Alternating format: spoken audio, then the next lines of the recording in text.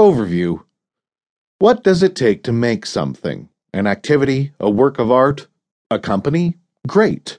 What are the factors that distinguish the merely good from the truly great? In Good to Great, Why Some Companies Make the Leap and Others Don't, Jim Collins offers insight into what makes a business truly great. As the adage goes, good can be an enemy of great. It can stop us from striving for more. It keeps us satisfied and content with something that is above average, but not outstanding. In the business world, some companies are great from their inception. Most companies, however, have to work hard to get good.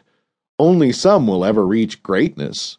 Others get stuck in the good category, unable to make that final breakthrough that sets the few apart from the majority.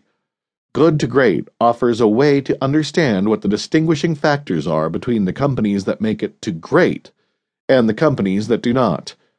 Findings are based on a comparative study between companies that made the move from good to great and sustained great results for at least 15 years, and companies that failed to make the leap, or, if they did, failed to sustain it. With interviews from executives, empirical data, qualitative and quantitative analysis, and more, it becomes possible to explain what accounts for the difference between good and great companies. There are 7 key principles to which great companies adhere across the board. By comparison, companies that failed to become great were notable for ways in which they did not adhere to these principles.